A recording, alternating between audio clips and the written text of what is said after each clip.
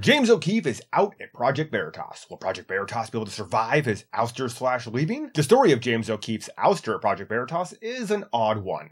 They claimed a few days back that he was never removed when news broke of his alleged removal, and now a video was released of O'Keefe talking to staff members. And it seems odd that he recorded a video claiming, time and again, while looking into the camera, that it was for internal use only.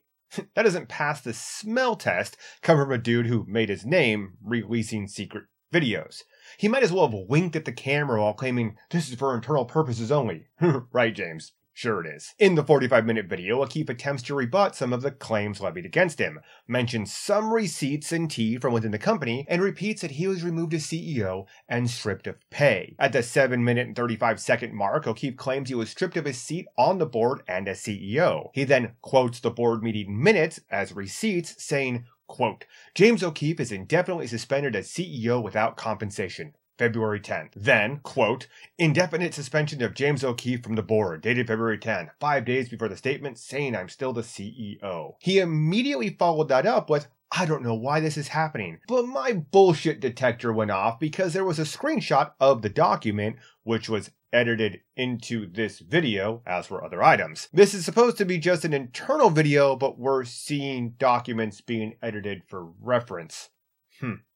Sounds like basic PR to me. I'd let that go, but there's some fundamental context missing. I noticed that the highlighted sentences in the document in question had more words than O'Keefe read aloud, so I pulled out my trusty CSI Zoom and Enhance tool. The first quote from the minutes, when read in full, says, indefinite suspension of Mr. O'Keefe as CEO without compensation pending the results of the two-dimensional audit.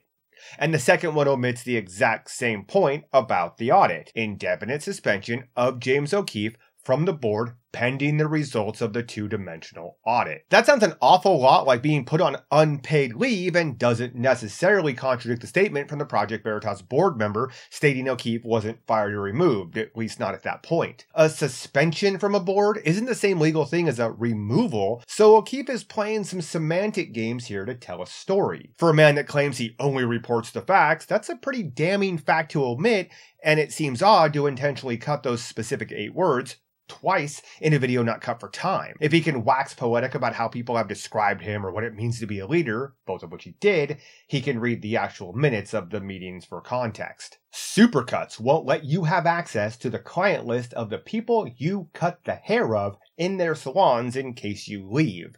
This type of stuff is super common.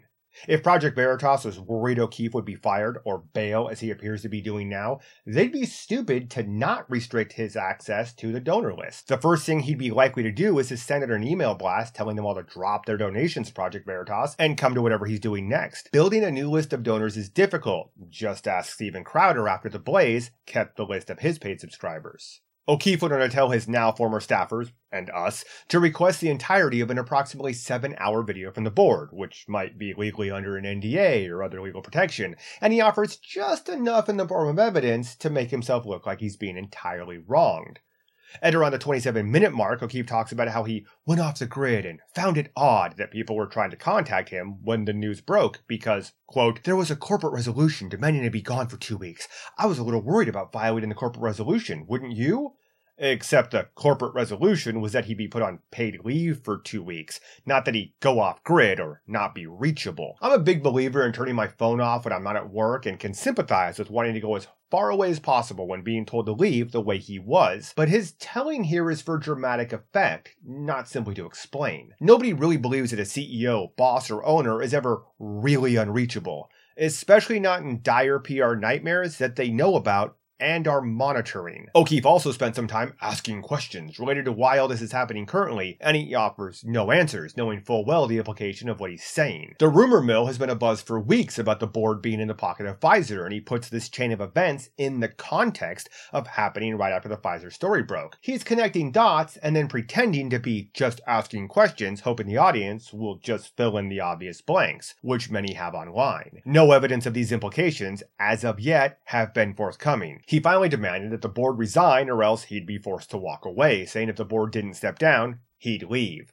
This isn't totally unreasonable if you take his word that he has no paycheck and no official duties with the company indefinitely, otherwise it becomes a little suspect. However, this is a claim that isn't refuted at all in the official Project Veritas rebuttal, which itself is quite telling from their side. Regardless, they called his bluff, and so he apparently packed his stuff and left without ever actually saying that he quit. The claim was, and I quote, "I'm packing up my personal belongings from headquarters and intending to start anew." There's a lot of wiggle room in that word intending, and most competent journalists I know choose their words carefully, especially in pre-written comments clearly intended for wide video dispersal. Wink, wink, nudge, nudge. Frankly, it sounds like everybody in this Project Veritas drama is covering their own asses to some degree, and nobody is really telling the whole truth. I'm curious to see O'Keefe's response to the official Project Veritas statement, and hopefully in a little more straightforward, less bullshitty way. I suppose we'll see what actually shakes out in the next few weeks. This might just blow over and go nowhere, the same way the Daily Wire / Steven Crowder kerfuffle simply vanished. Or we might be seeing some new venture headed by O'Keefe popping up any day now. Time will tell, and sadly, the speculation will be exhausting. That's all I have for now. Thanks for watching, listening, subscribing, checking this stuff out, going to TikTok, Patreon, Substack, you know the drill. Cheers.